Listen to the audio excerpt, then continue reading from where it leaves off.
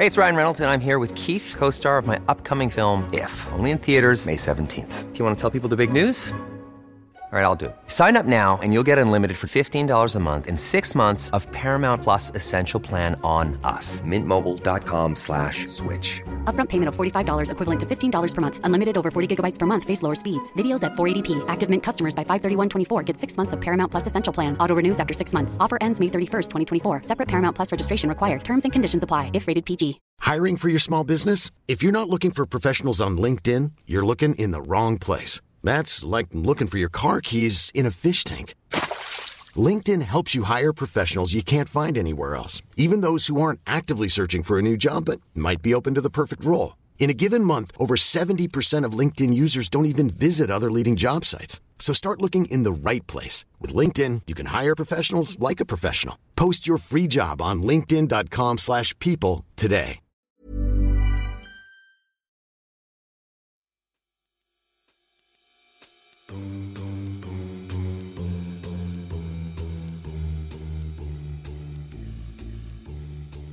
Hello and welcome back to the Prospect Podcast, where we speak to the brightest minds and talk about the ideas that matter in politics, arts and society. I'm Alan Rusbridger, editor at Prospect Magazine, and today I'm delighted to be hosting a very festive podcast celebrating a year in the life of our Prospect Lives columnist. Prospect Lives, as I'm sure many of you know, is a series of monthly first-person columns by 7 different writers with very diverse experiences of modern Britain. So today I'm joined by 3 of our fantastic Lives writers. With me here, and if you hear festive sounds, it's because Sheila and I are in a, how would you describe this club, a club. Sheila? A club, okay, a club. Which will remain anonymous, but there are clubbers around us in the next door room. And everybody is having office parties, and except everyone's for having, us. I know, it's so sad. We might have a glass of dry sherry at the end of this. So I'm here with Sheila Hancock, who writes our Long Life column, and she's a much-loved actor and writer who documents her experiences of the world at 89? 19 February. 19 February, gosh. And then not in a club, but in his shed, which has a fake background of summer woods and fields, is Tom Martin. He writes our Farming Life column, and he has outside his shed is a mixed arable and sheep farm in East Anglia. And finally, neither in a club nor a shed, is Alice Goodman, who writes our Clerical Life column, and she's a poet, librettist and Anglican priest based in Cambridgeshire. So hello Tom, hello Alice, hello Sheila. Hello. So because we think there will be some new listeners to this podcast, I thought I'd just ask each of you to say a bit more about who you are, what you do, and what sort of things you write about in your column. So maybe I'll come to you, Tom, first. I've described you in one sentence, but give us a bit more flavour of your life. Oh well, Alan, it's great to be part of this. I'm a passionate farmer. I've only been a farmer for 6 or 7 years, but I absolutely love what I do. As you said, we have an arable and a sheep farm here. We grow wheat for bread making. We grow barley to make beer and Maltesers. We grow rapeseed to make industrial lubricants and vegetable oils. And we're really passionate about the environment, about regenerative farming, about being sustainable. And we also love to show people what happens on the other side of the farm gate. So it's great to be able to welcome people into my world. And I love writing the Lives column. We talk about the various different characters we meet in farming, the learning opportunities, the things I get involved in, and some of the scrapes and mishaps along the way. So it's been a great year. I've thoroughly enjoyed myself. And you write a really lovely column, Tom. But I feel sometimes reading it that farmers in general feel a bit embattled. I mean, economically, it's a tough time, but would it be fair to say you feel underappreciated as a profession? I think that can happen. I mean, we're at a time now where most people don't have a living relative involved in farming, so a lot of people don't understand farming, but we're also at a time when people have never been more interested in farming. So when I talk to groups of farmers, as I do, I say to them, this really is a golden age of farming. I mean, people are fascinated. They really want to know what's going on in the countryside, and they're really interested in food. So it's a great time. But we do feel, I have to say, sometimes like we're a little bit misunderstood, maybe by our politicians, dare I say. and sometimes by other people as well. So that's part of my calling to swing open the farm gate and show people what goes on here on the farm. Alice, is it a great time to be a priest? Is the golden age of being a priest? What are you trying to do with your column? It's always a good time to be a priest. I mean, it was a good time to be a priest when the Vikings were landing and burning down the churches and killing all the clergy. It was a good time to be a priest during the Black Death. It was an excellent time to be a priest during the Reformation. And it is now, because you are in the midst of people, being a witness to their lives before God. And especially right now at Christmas, it's a great time to be a priest. I'm hoping I won't come down with anything before Christmas Day. And I'm just about sick of the text to Once in Royal David City. That one is starting to get to me. But I love the people. I love seeing people. I love telling the story. I love hearing the story retold by children and by the line of good people who come up to read the lessons in our lessons and carols. I love visiting people and being visited by people. Maybe the latter a little less than the former. What am I trying to do in this column? Well, I suppose I'm trying to get under the skin or possibly under the cassock of the life of a parish priest at this particular time in the life of the institutional Church of England, of this time in the life of our villages and of the wider questions of religion here in Great Britain and all of its absurdities. So Sheila, I mean, everyone knows who you are and knows what you've done, but this is a new experience, I think, for you writing a monthly column. What do you think you're trying to do with it? Well, I've no idea, actually, Alan. I mean, you suddenly out of the blue asked me to do this. I've never done anything like it in my life before. I've done 5 books, but writing a column seemed to me a very specialised thing. And as you probably remember, I said, why on earth are you asking me to do this? But I must say, I'm awfully glad that you have. Although I do find it difficult to keep thinking of things. You know, every month I get in a panic and I always go right up to the wall and the deadline trying to think of what to talk about. But partly because we're published sort of later than we do it, aren't we? There's a gap, You know, and that makes it difficult. So you can't say yesterday on Christmas Day I did such and such. You should try editing the magazine. Yeah, I mean, there've been a couple of times where we've gone to press on a Thursday not knowing who's going to be the Prime Minister on a Friday, you know. So we have to sort of try and do timeless pieces. What I found a little bit difficult about my column is sort of keeping to my age bracket, because it's something I don't think of a great deal. Although actually, as I get older, I got more aches and pains, so that reminds me. But my thinking is not necessarily of an old person, so I want to write angry things about Brexit and all that, but then the rest of the magazine does that, so it's not my place. Quite a lot of that, yeah.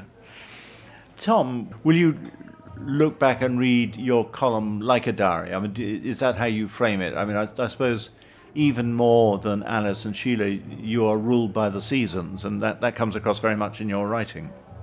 Yeah, we are very much ruled by the seasons, but actually I think when I started out I thought it would be a foray through the farming year, but there were lots of kind of high points and holidays, holy days almost, if through that farming year. So I tend to kind of end up pulling those out, and that seems to be the things which people are interested in. And we get into a lot of characterisation. What kind of people are farmers? What kind of things do they get up to? And who are they? So it's rather than going through the seasons that perhaps we might think in terms of, you know, spring, summer, autumn, winter. It's almost the seasons of the farming industry and the characters that we meet therein. So I've had a great time describing some of my fellow farmers, and I'm still friends with most of them. So I think I've done a good enough job. I haven't been too close to the bone. I can't resist asking you, and I'm sure you're fed up with being asked, but as a farming communicator, how do you rate Jeremy Clarkson? Clarkson is remarkable. He's done something which is he's produced a television programme that's popular with farmers and with non-farmers. And so I think he's done a great job. And some of my very good friends who know me well watched Clarkson's programme and said, wow, I had no idea how challenging things can be on the farm. And so he really opened people's eyes in a way that they perhaps hadn't. And, you know, for a long time, farmers have perhaps grumbled about maybe Countryfile or, that's not representing farming or not presenting farming. Well, Clarkson has done a great job of that. So he's been fantastic. And he's a great communicator as well, and he really shows warts and all. And I think that's what people want. I don't think they want a presented veneer of the countryside and food and farming. I think they want to know what really happens. And again, that's why I think the Lives column is so interesting. And I love reading the other readers. It's changed, hasn't it? I mean, I rather like my profession. I think you've come out of a period of being locked away and farming in a very strange state. Are you having to recreate yourself in the same way as my profession is? It is a fascinating time, and it's an amazing time to be a farmer. I would say the pace of change has never been as fast, and we'll have robots in our fields really in the next year or two, and that will make things very, very different. So I think we're in a real time of reinvention. I don't know whether it would be the same, Sheila, as your route through, but we're in a place now where we have the real blessing, the real advantage of being the answer to a lot of the questions that society are asking relating to environment or carbon or water or air quality or food or health, mental health as well. So it really is an amazing time, but it's a very challenging time. Tom, as you look back over the year, your memory, I hope your memory is not as bad as my memory, but which column gave you the most pleasure to write? I've become a soil obsessive in the last few years, so I thoroughly enjoy talking about soil. I'm aware that whilst I do my best to transmit that passion, it may not land fully accurately. But so I really enjoy writing about soil. I've had a couple of fantastic learning experiences. One was at a conference in the USA, and the other was at a soil event in Oldthorpe House in Northamptonshire.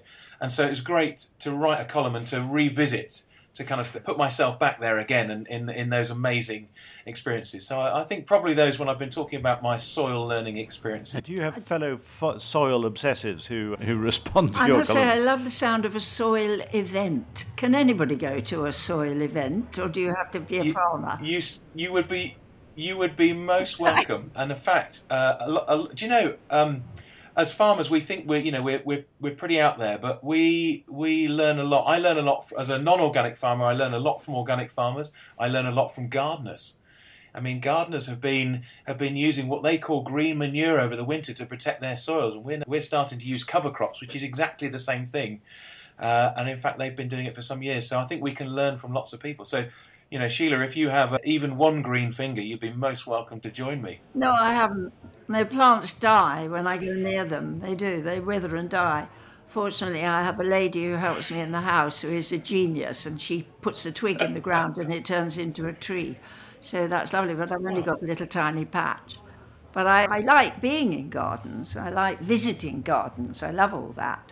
And Sheila, what column do you look back on with the most pleasure? I can't remember any of them, Alan, so I can't tell you which I like best.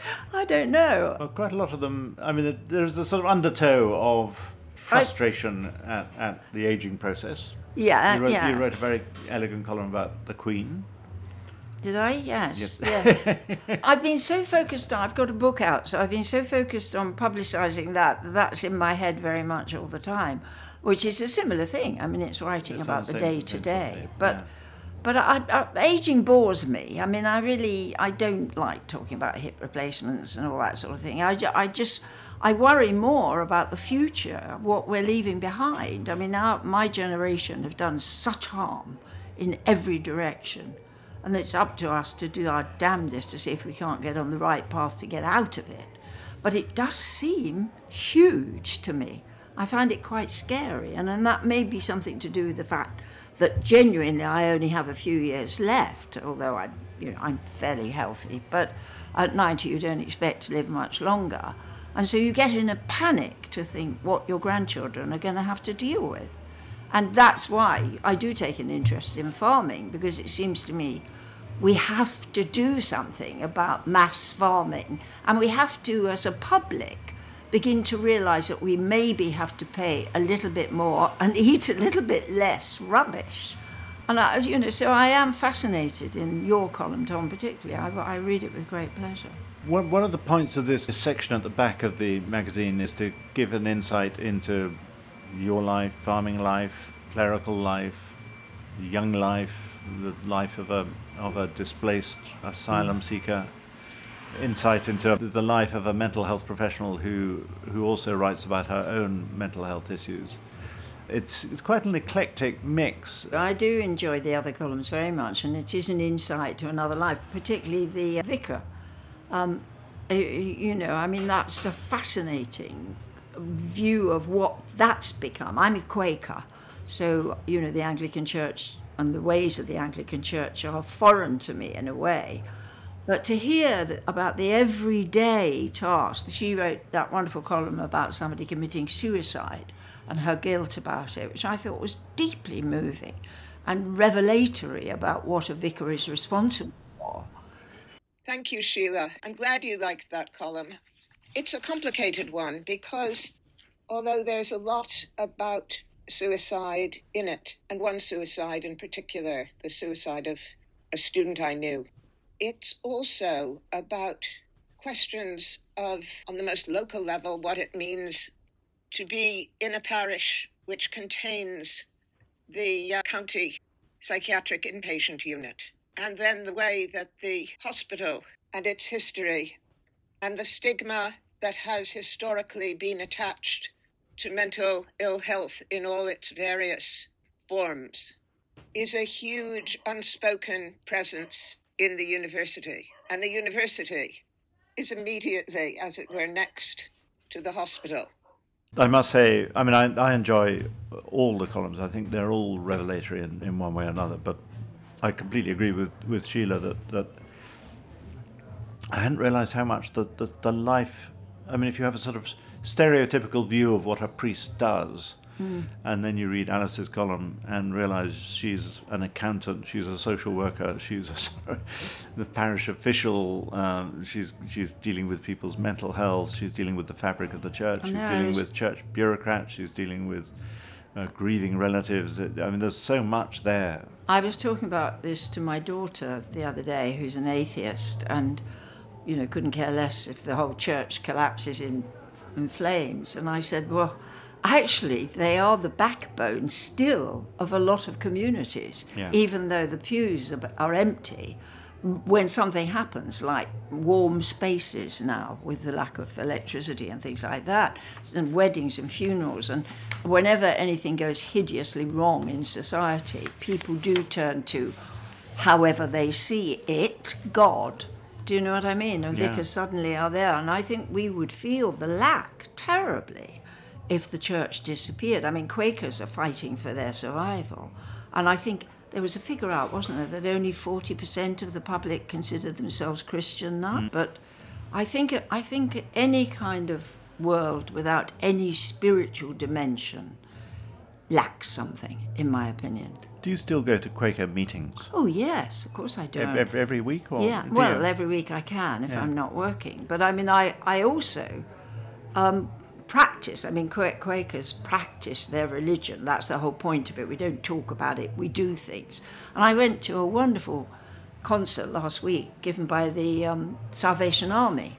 And they are radiant with their pleasure at serving society, which is what they do. And they do it as an expression of their belief in a God, whatever you see that as.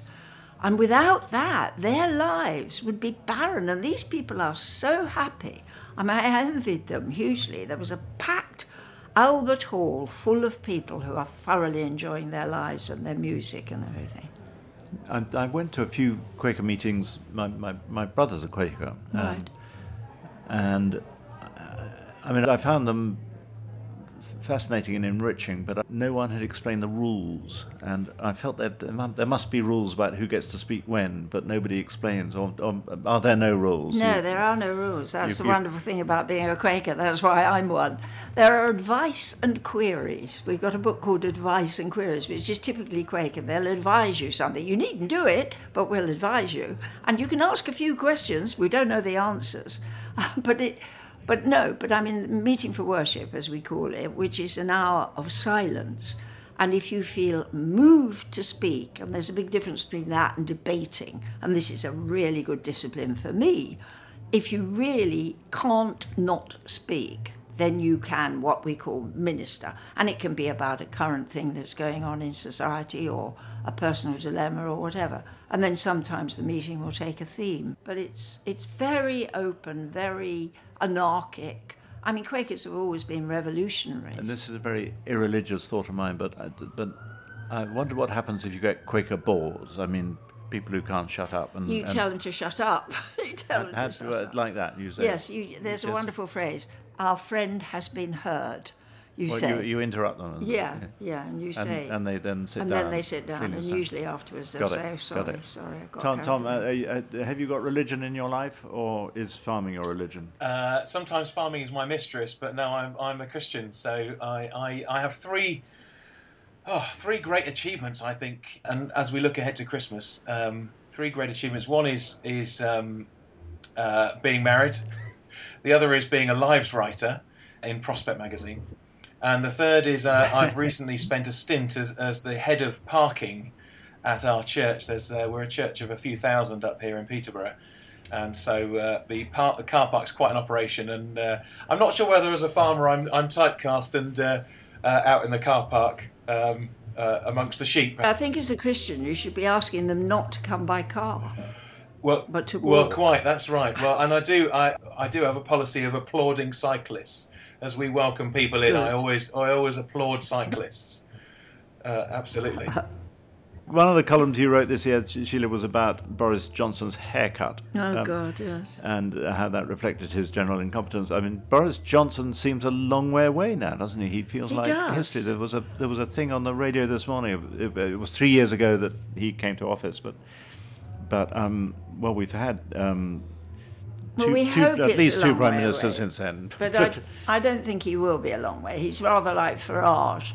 They're the sort of people that keep popping up, don't they? I mean, Farage is getting ready to come back, and these nightmare people keep arriving on the scene again and again. Does it affect you? I mean, when Trump was at his peak, it was just. I think it was sort of not that so much that I disagree with his politics, though I did, but it was a sort of sense of a madman being in control, and certainly during Johnson and Truss, the world didn't feel a very stable place. No, a bit more with Sunak, but did you experience the same feelings of anxiety? Yes, my feelings are of fear, because I'm old enough to remember preparation for the war, and once you start trying to turn people against one another, which is what they do, divide and rule all the time, and these 3-word slogans, which Hitler started off, I get very frightened. And lying becoming the norm, I think, is very disturbing in our leaders, and it has. I'm hoping that somebody wonderful is going to come along, like Jesus, actually, who'll put us on the right track. That would be good if he's see fit to come down again, maybe as a woman. 2023, Tom, have you begun to think about that, and have you got exciting plans or hopes for next year? Well, I mean, of course, we're thinking about 2023. I spent much of today sowing beans, which we'll be hopefully harvesting in 2023. We have barley and wheat in the ground already, and out in the fields. Can you sow beans in frost? Well, actually, it's ideal in cold conditions, because we do have to be careful about the soil, and of course you wouldn't want to drive a tractor on wet, boggy fields. So we wait for the frost, so we can just tiptoe across with 8 tons of metal and machinery, and put the beans in. I thought it would be like digging a hole and putting a bean in and then covering it up again. It's not. It's a machine, is it? That's right. We're sowing probably about 30 or 40 beans per square metre, and we've covered about 70 hectares this week, so 700,000 square metres.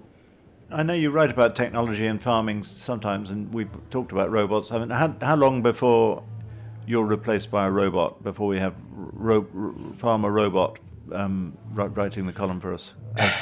Well, there's some fantastic AI tools, Alan, and maybe they're far cheaper and more efficient, better than I am. But I think on the farm there will always be the role of decision maker. In the past, we used to look at the chemistry textbook and look at the calendar and then work out what we needed to do. Whereas nowadays we're very much following the weather, following cues from nature. We're looking at the world around us. We're trying to work out what the plants and animals are telling us and how we can best work with nature. So I think there'll always be a role for that decision maker. But it may be that robotics help us to farm more carefully and more sustainably. Sheila, you've got a significant birthday coming up. Yeah. Are you going to pull the duvet over your head and ignore it? Well, or I are would you having love to a do massive party? No, I would love to do that. I can't bear parties because I'm a bit deaf now and I can't hear what anybody's saying if there's a big crowd. So what I'm going to do is I did it on my 80th birthday. I took my entire family away to Venice. By this time I'm going to take them to the seaside in England, and we're all going to be together for a couple of days. I'm not on my actual birthday, but as a celebration. No presents, nothing. I don't want any of that because it's so silly when you get to my age. And which bit of the seaside?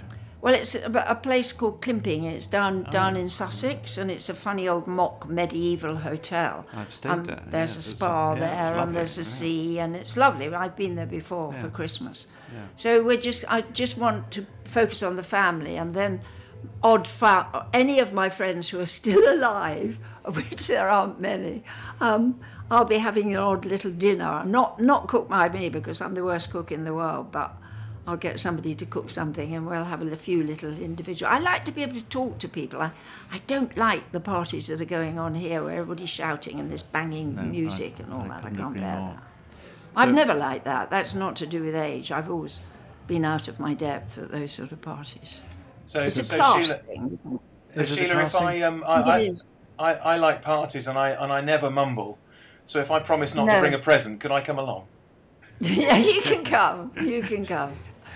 So finally, we're in the run-up to Christmas. Tom, what happens on the farm? I mean, you can't take the day off, I suppose, on Christmas Day, but what does Christmas look like in the Farmer Tom household?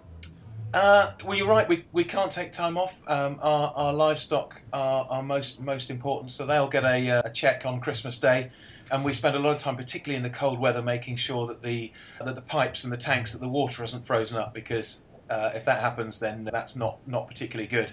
So we spend a lot of time with very cold hands trying to mess around with plumbing. But we'll absolutely, once we know that the livestock are okay and we've been to church and sung "Born This Happy Morning," which we can sing on part of that famous verse, we'll just have a big family lunch. And some years I'm here in the UK, and other years I leave the farm with my father and go and visit my wife's family over in the States. So where a big family lunch is also the order of the day there. And then of course the Christmas Day walk. I mean, whether we're farmers, but we still enjoy the Christmas Day walk as the rest of the population do as well. And leftovers, of course, Alan. I mean, that's I think that's a given. And Sheila, your Christmas looks like what? Well, Christmas this year, we have alternate years because I've got 3 daughters, and so they've got in-laws. So this year is an in-law year. So we're going to have a day when we all get together, and we're going to do Secret Santa, which means we only have to buy 1 present, whereas 18 of us when we all get together. And I'm going to go and be with a girlfriend and crash out and probably watch a lot of telly and stuff like that. And I will probably go to a few minutes silence with my Quaker friends, and I certainly do make sure that we remember what we're celebrating. I'm getting a little tired of people not, and my daughters sometimes get a bit cross with me because they were brought up as atheists by me until I got my faith back again. But I do like to remind the children that this is a time when a baby was born in abject poverty in a filthy stable and wanted to make things good and lived his life in an exemplary fashion. And I think we're a bit apt to forget that, aren't we? We are. Do you have a favourite Christmas film? No, I don't. Everybody talks about that one, where the man doesn't commit suicide. No, I don't. What's it called? The Wonderful World, or whatever it is. Wonderful Life. And I always find that very boring. But no, I haven't got a favourite Christmas film. I'm probably Withnail and I, or the producers, which are my 2 favourite, but not very Christmassy. Well, on that note, Tom, Sheila, and Alice. Thank you so much for joining us. Have a wonderful Christmas. And if you're listening and if you've enjoyed this podcast, you should obviously subscribe to our regular Prospect Lives columns, where you can hear from these wonderful columnists and the rest of the Lives family every single month. You should obviously subscribe to Prospect Magazine. You should obviously give Prospect Magazine as a gift to all your friends and relatives, because it's a wonderful magazine, and it will spread joy and happiness throughout the land. Have a wonderful Christmas, and we will see you again in 2023. Maybe. No, you kind of ruined it. I think you made it, Sheila. I think that was great.